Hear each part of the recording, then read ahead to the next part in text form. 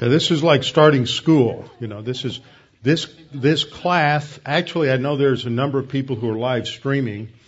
Connie said we have quite a number who are live streaming. I think a couple of pastors have encouraged their congregations to live stream. So that's great. That's great.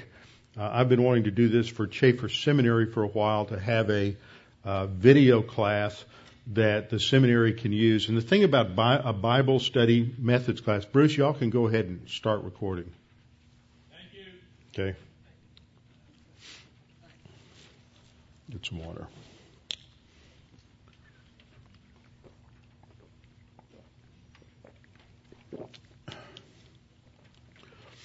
The thing about a Bible study methods class is that it's good for everybody. It's basic. This isn't an exegetical course where you have to know Greek or Hebrew. This isn't necessarily advanced. When I went to Dallas Seminary as a student, and it's still their policy that every incoming student takes Bible study methods at the beginning of their first semester. Now, most of us come out of a very similar background in a doctrinal church where everything is taught in a very categorical, exegetical manner. What you discover in a Bible study methods class is that it's going to turn that whole process that you're used to for learning the Bible upside down.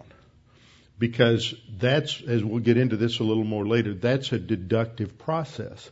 But what we're looking at is an inductive process, learning how to read the Bible for yourself without being dependent upon somebody else's work. And that's always challenging. The first 6 or 8 weeks in that course, and everybody I've talked to, David Roseland, David Dunn, Bruce Baumgardner, those are all pastors, most of you know.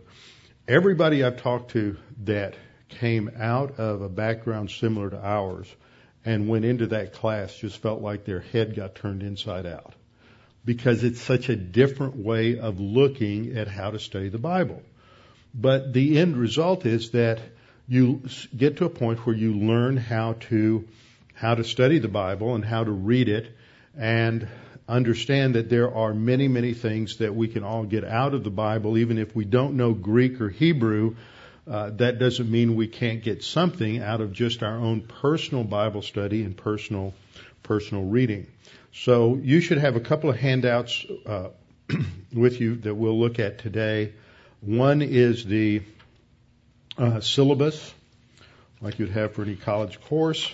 And then the other is a handout called Resources for Bible Study. And I'll probably go over a few more. And as you can tell, I don't know if Eddie can zoom in on the table, and I'll go down there and talk about some of those resources later, but it's show and tell time. What I've learned over the last few years of my life, teaching a lot of people who have like Logos Bible software especially, but some of the other Bible study programs, is that everything on a computer program, every book looks the same. Now, you look down there, you just look at your stacks of books, and you look down there, every book looks different. And you learn something about the book by how it looks. I can visualize what a book looks like and where on a page in that book I've written certain notes. And most of you are probably the same way. But when it comes to a computer program, every book, every page looks the same. And we lose a lot of that distinctiveness that we get with print books. And I think I've heard this from some people in some other disciplines, but when we learn to do things with a computer rather than the old-fashioned way, Debbie, come on up, I'm having everybody sit up close and personal, is that when we go back to basics and use hard copy books, I think you learn the mechanics of what we're doing better than if you're using a computer. Because especially something like this, I think if you're learning how to use a computer, you're letting the computer sort of automatically do the work for you, and you don't really learn the process, the methodology. And that's one thing we'll be talking about, is that there is a very precise method and approach to how to do inductive Bible study. And so if you follow the procedures and learn the procedures, then you're always going to get good results. So it just that's an important thing. Well, before we get going, I just want to give people online time to make sure they're logged in, and then we'll go over a few things. Let's just start with prayer. As usual, we'll have a few moments of silent prayer, then I will open in prayer.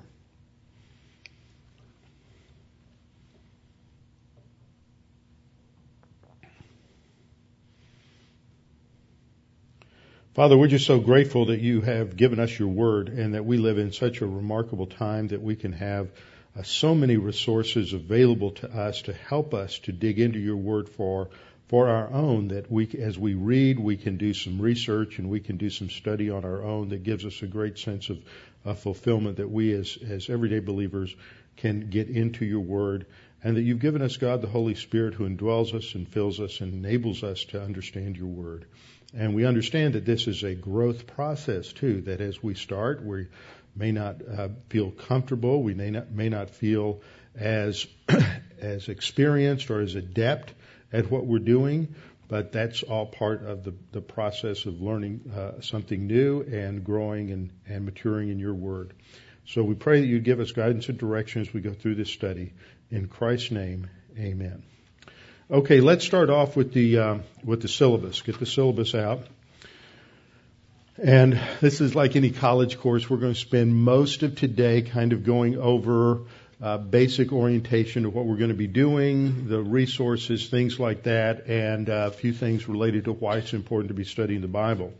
This course is designed to be a practical guide and to give exercises to enable anyone to be able to read their Bible more intelligently, to research basic questions about the Bible, and to understand the basic principles of interpretation of Scripture with a view toward applying the Bible more consistently in their life. Some people call this method the OIA method, observation, interpretation, and application.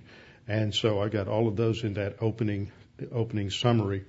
We have this course. I've designed this so that as we film it, put it on video, we can offer it through Chafer Seminary as a credit course. So anybody who may be tuning in or watching, if you want to get credit for it, then you have to contact the Chafer Seminary office and pay tuition, and then you can get course credit for it. Otherwise, it's just free for anyone who wants to watch and anyone who wants to go through the course. It's designed for any believer, and so I've really designed this to start off very basic, probably more basic than where most of you are, but I don't know where everybody is, and so that way we can start at a ground level and then develop from there. So in terms of the objectives, first of all, that the student can learn how to read the Bible intelligently. It's important for us as believers to have a regular plan for reading the Bible. But a lot of times people feel like they get into something, they say, I don't understand that. That doesn't sound like that fits with something I've been taught, and then they get confused. So the thing is, when you get confused, you have to say, okay, I don't understand that right now. I'm just going to set that aside, but I'm going to keep going. I do that all the time. And there are so many things that I haven't had time to really study out, and you just have to work through those later on. So the purpose is so you can learn to read the Bible intelligently for yourself, how to use the basic study tools to investigate and research basic issues in the Bible, and how to properly interpret the Bible. So we want to develop students who are well on their way to biblical literacy and who are cultivating good habits of Bible reading and personal Bible study. Second, the student will come to learn the basic method of Bible study based on observation, interpretation, correlation, and application method of Bible study. Third, for the non-professional Bible student, that means somebody who's not teaching in Sunday school or Good News Club or something where they're actively taking this and trying to use it in terms of their own personal study to teach. And for those who are not involved in some sort of professional ministry, we're often just dependent upon the pastor teacher for an in-depth study. But anybody can learn, as I say, to pan for gold. It doesn't take much. If you're back years ago, I used to go up to Cripple Creek, Colorado a lot, And that's where they discovered gold and had a big mining town. But it doesn't take much to be walking down a trail. And if you know what you're looking for, you can see gold just down in the ground. But it takes a lot of knowledge to be able to find the mother lode that's buried about half a mile below the ground. Then you need to have a mining engineer. And I've developed the illustration that anybody, any Tom, Dick, or Harry, or Harriet, or Susie, or whoever can learn to just pick up a certain amount of gold that's lying near the surface with a little more training. I don't know, some of you may have had the experience when you were kids going to Colorado. They'd have these places where you could pay so much money to get a pan and you could pan for gold. And, of course, probably nobody was going to get anything because that was a tourist trap. But if you knew something about, you could learn something about panning for gold and get a little bit more. But if you really wanted to get into the mother lode, then you had to have a mining engineer come along and who knew how to use all of the equipment, who knew how to dig and how to implement all the safety measures and everything else. But he could strike the real mother lodes. That's the role of a pastor. The pastor is the one who has the tools and the training to really dig deep into the Word and to put things together. But that doesn't mean that the everyday, ordinary believer under the ministry of God, the Holy Spirit, can't read the Bible and learn on his own. The next paragraph down, I say that for the Bible college or seminary student, this will introduce you to basic Bible study methods and tools, which will become the foundation later on for developing exegetical skills as your studies continue. For Sunday school teachers and child evangelism fellowship teachers and camp directors and counselors and parents who want to teach their children the Bible, this is going to give you a little more ability to do that.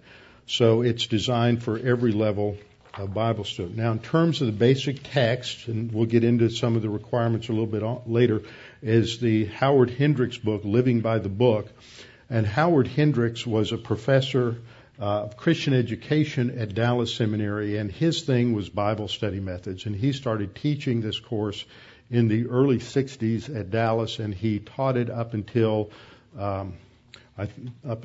he went to be with the Lord, which was just recently. We have the textbook, and also there's a workbook. Now, the workbook, I think, is out of print, and some people were having trouble finding the workbook. Did you get it used, Judy, or it was used? Yeah, I think some of you got on it early and bought up all the used ones, and some others were going, I can't find it. And so we may be needing to just copy some of the worksheets and some of the exercises that are in here so that we can hand those out to people. But there's the syllabus has a list of readings and a schedule for readings for each particular class. So we need that as a basic textbook, then a good study Bible.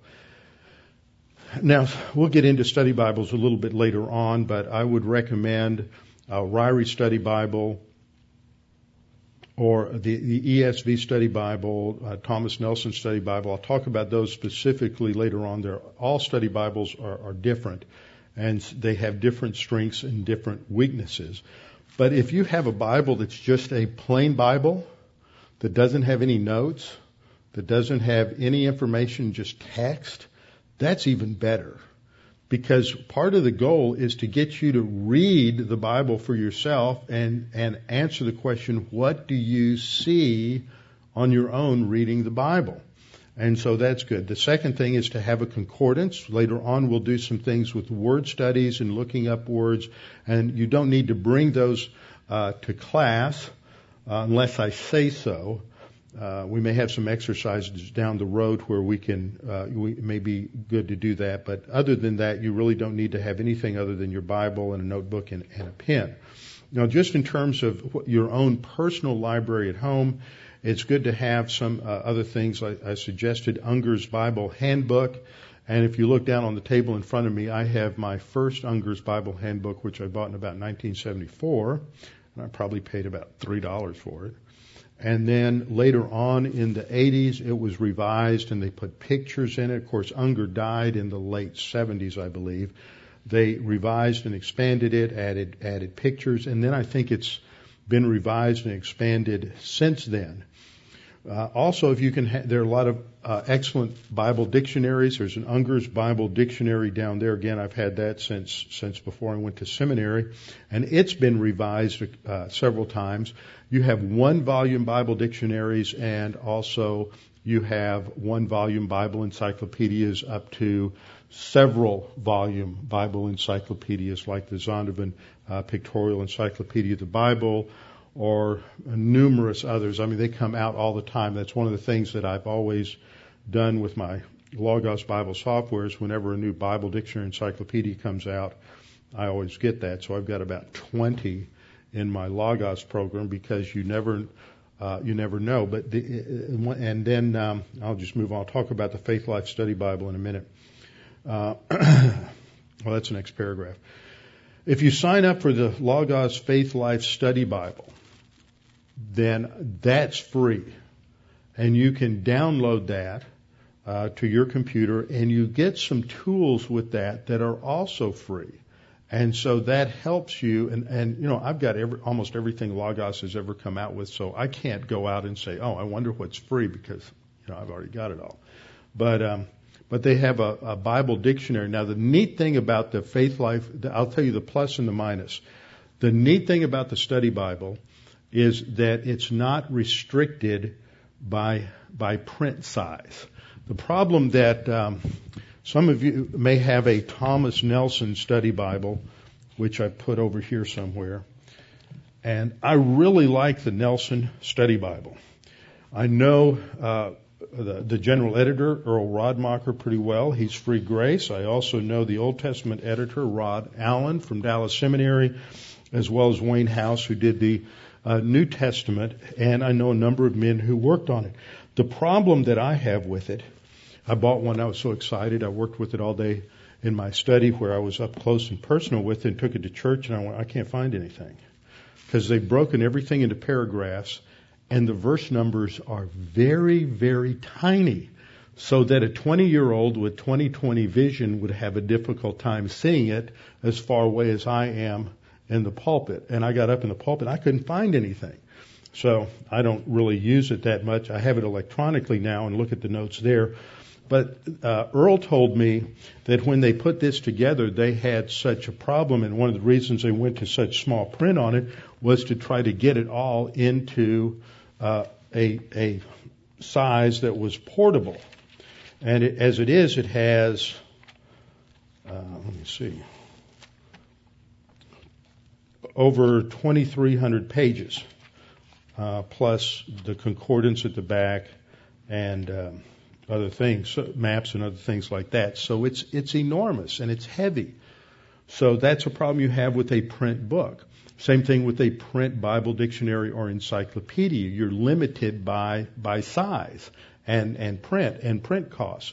But with an electronically published Study Bible, you can make it as big as you want to. You can put all the notes in it that you want to, and you can put and the articles that are in your Bible encyclopedia are not restricted by length. So you can get a lot more information into that, and that's what Logos has done. The problem is that the people who are writing for Logos are coming from a broad theological spectrum. Some are Reformed, some are Arminian, some are dispensational. They have lots of different viewpoints and vantage points, whereas when we look at some things that we go to, for example, one reason I like Unger's Bible Dictionary, at least originally, Unger had some sort of editorial control, and so there was a much tighter theological perspective in both the Bible Handbook and in the Bible Dictionary, and you lose that with some of these other tools. So you just have to have more of your critical thinking grid up in order to keep from just sucking up just anything somebody says. But you always need to be that way anyway. So there's the Faith Life Study Bible. Like I said, you get the Study Bible, you get access, you get their Bible study or the Bible Dictionary, and their maps and infographics and things like that, and that's all free. it's a good marketing tool on there. I just to warn you, because that'll suck you in. Oh, isn't this great? I need more. It's like a drug. When I first went to Dallas Seminary in 1974, just to check it out, I went up there to visit my good friend Randy Price, who had just started. He was in his first year. Randy had already caught the book virus and had a library at that time probably around 1,500. And I hadn't even started seminary yet, and I already had probably 600 or 700 books. And of course, he went on. He just donated 15,000 books to the library up at Liberty University, and that wasn't half of what he had. But he's been out of control for years, and wanted everybody else to join him.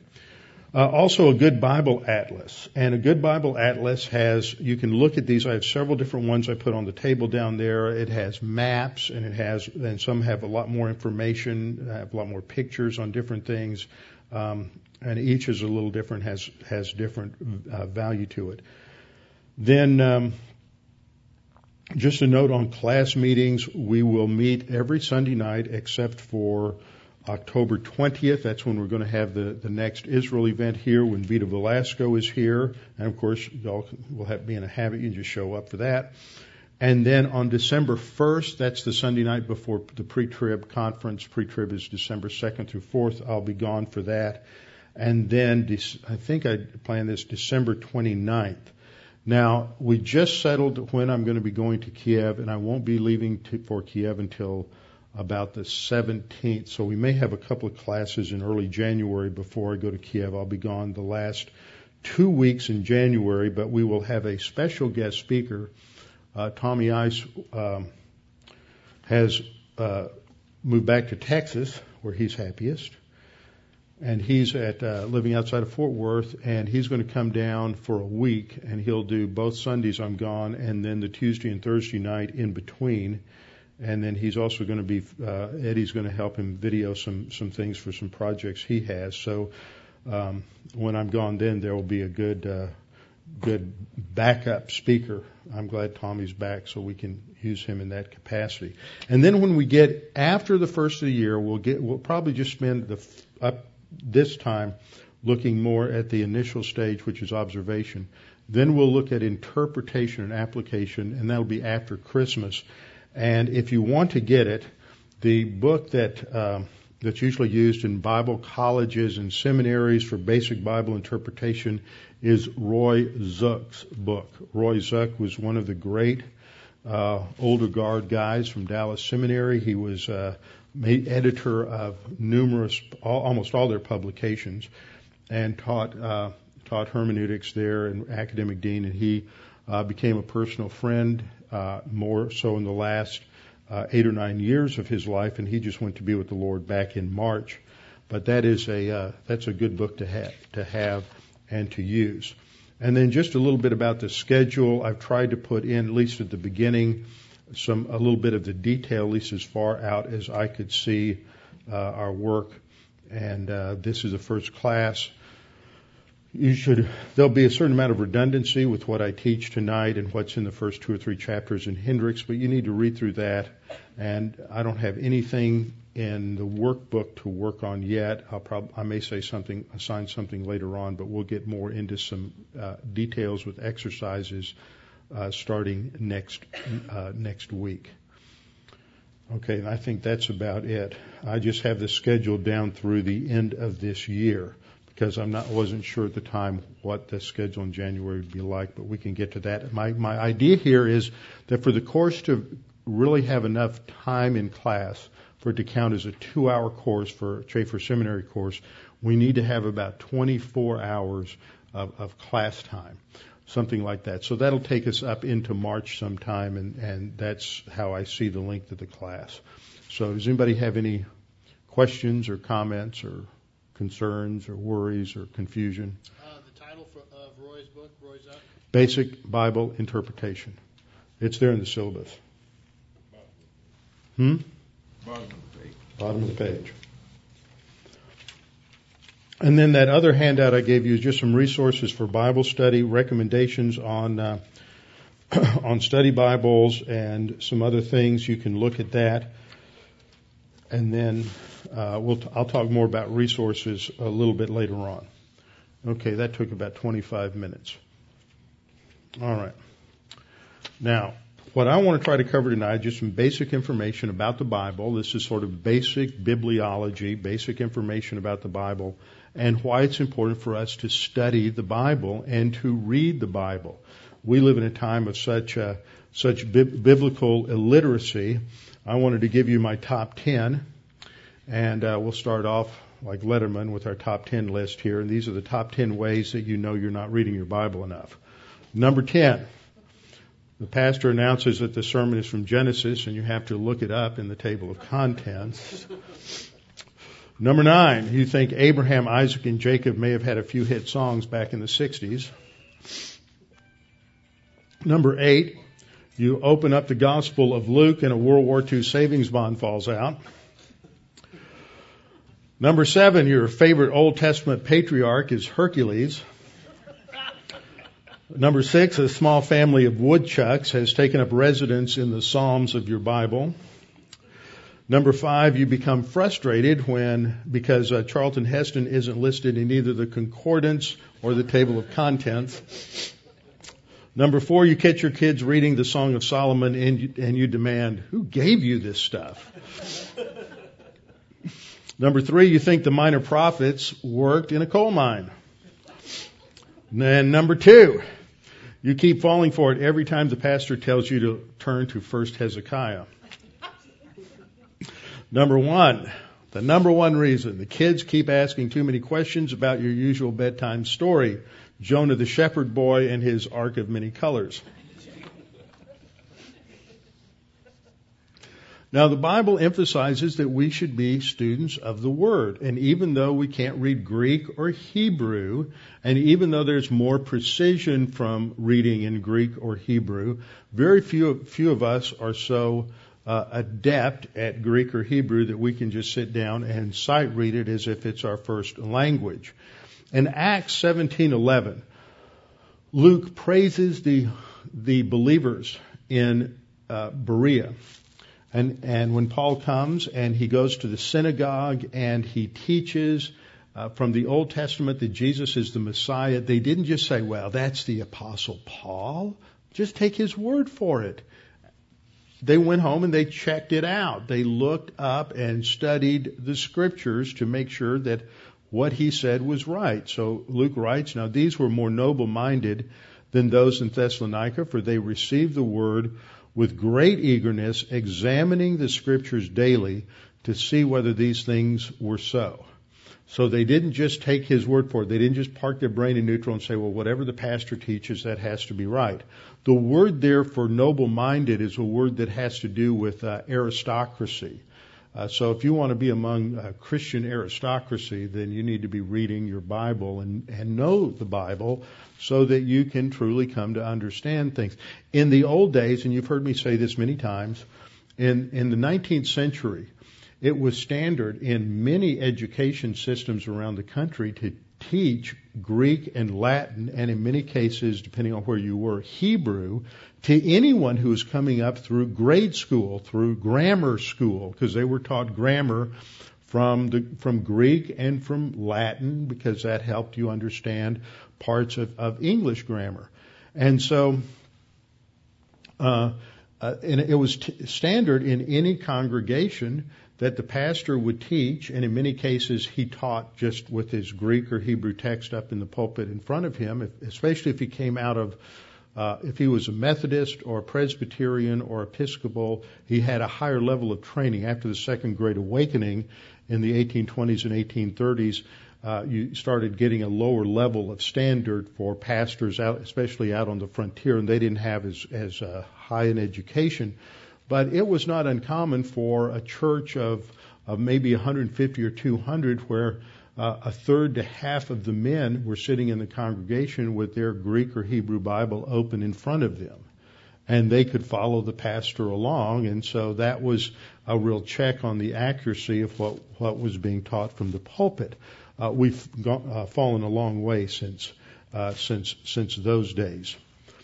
When we read the Bible, we will come along. We need to learn how to study, why we study the Bible. First of all, because it's unique. There's no other book, religious book, anything like the Bible. If you read the Book of Mormon, it was all translated by Joseph Smith with his magical spectacles, as the angel Moroni directed him. Same sort of thing happened with Muhammad. And in other religious texts are all written by one person. They're all following the sayings of one person. But the Bible is unique in that it was written over a period of approximately 2,000 years. Job was the first book written in the Bible. Job lived about the time of Abraham, which was really more like 2200 BC. But we don't know who actually wrote the book of Job.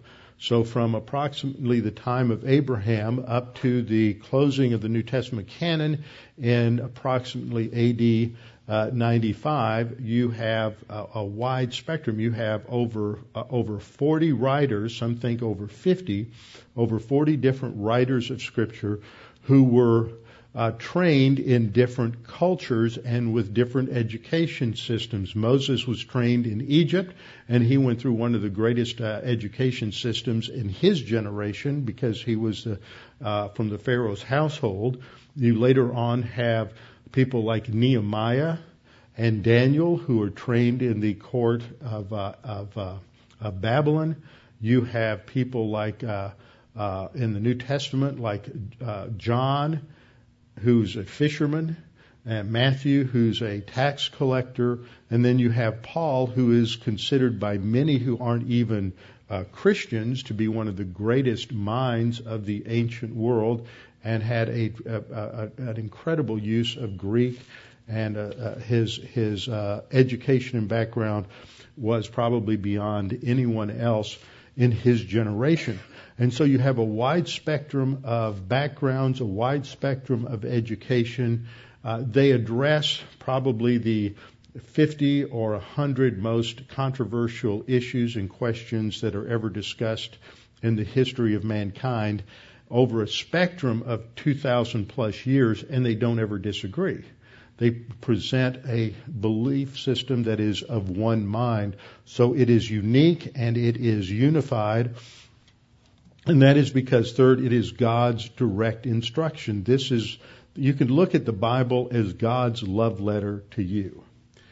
And if you have ever been in a position where you received love letters or emails from someone, then you know what it is to sit down and try to parse and figure out what is in every single statement, and trying to say, well, dear so-and-so, well, how do they mean that? Are they just being formal, or do they really mean something by dear? Every little word means something. And so that's how we should read the Bible, with that level of attention and that level of focus. Some of you know a lady who was my first grade Sunday school teacher at Baraka, Ursula Kemp. Ursula first met her husband Scotty when she was Jewish and she was a Shanghai Jew. Her family had escaped Germany to go to Shanghai, and that was the only place that Jews could go at that time in World War II. And so she went to Shanghai with her family. She was about 16 or 17 years old, and she finished high school and got her training. She and Betty Thiem were the ones who wrote all the children's books at Baraka, and they got their training.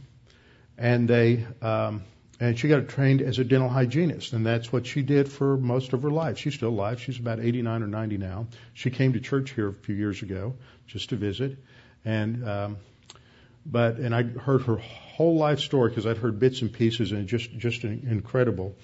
But when she met her husband, she'd been invited by another dental hygienist to come to a Christmas party, and it was across town in the British section of Shanghai, and she was in the Jewish section, and so this friend said, oh, well, you can't drive over here. I will send a driver, and sent Scotty. He was a member of the British Constabulary Force at the time. And so Scotty went over to get her, and on the way home, Scotty, who was 32 and she was 18, announced that she was the woman he was going to marry. She thought he was drunk or crazy or both. Well, he managed to convince her to let him come and talk to her dad and get permission to come and call on her. And so she translated a letter to her father, and they began to court over the next 2 or 3 months. And then the Japanese attacked. And when the Japanese attacked and took control of that area, they took all of the foreign nationals, which would mean Scotty, and they put him in a POW camp. And Scotty spent the remainder of World War II in a Japanese prisoner of war camp. Ursula and Scotty were able to write 1 letter a month to each other, not more than 10 words. Think about that. And you pay attention to every single word. That's the point of that story. This is God's love letter to us, so we need to pay attention to it. And we have aids to do that. 1 Corinthians 2:12 says that now we have received not the spirit of the world, but the Spirit who is from God, that we might know the things that have been freely given to us by God. The we and the us there is not we apostles, it's not we pastor teachers, it's we church age believers.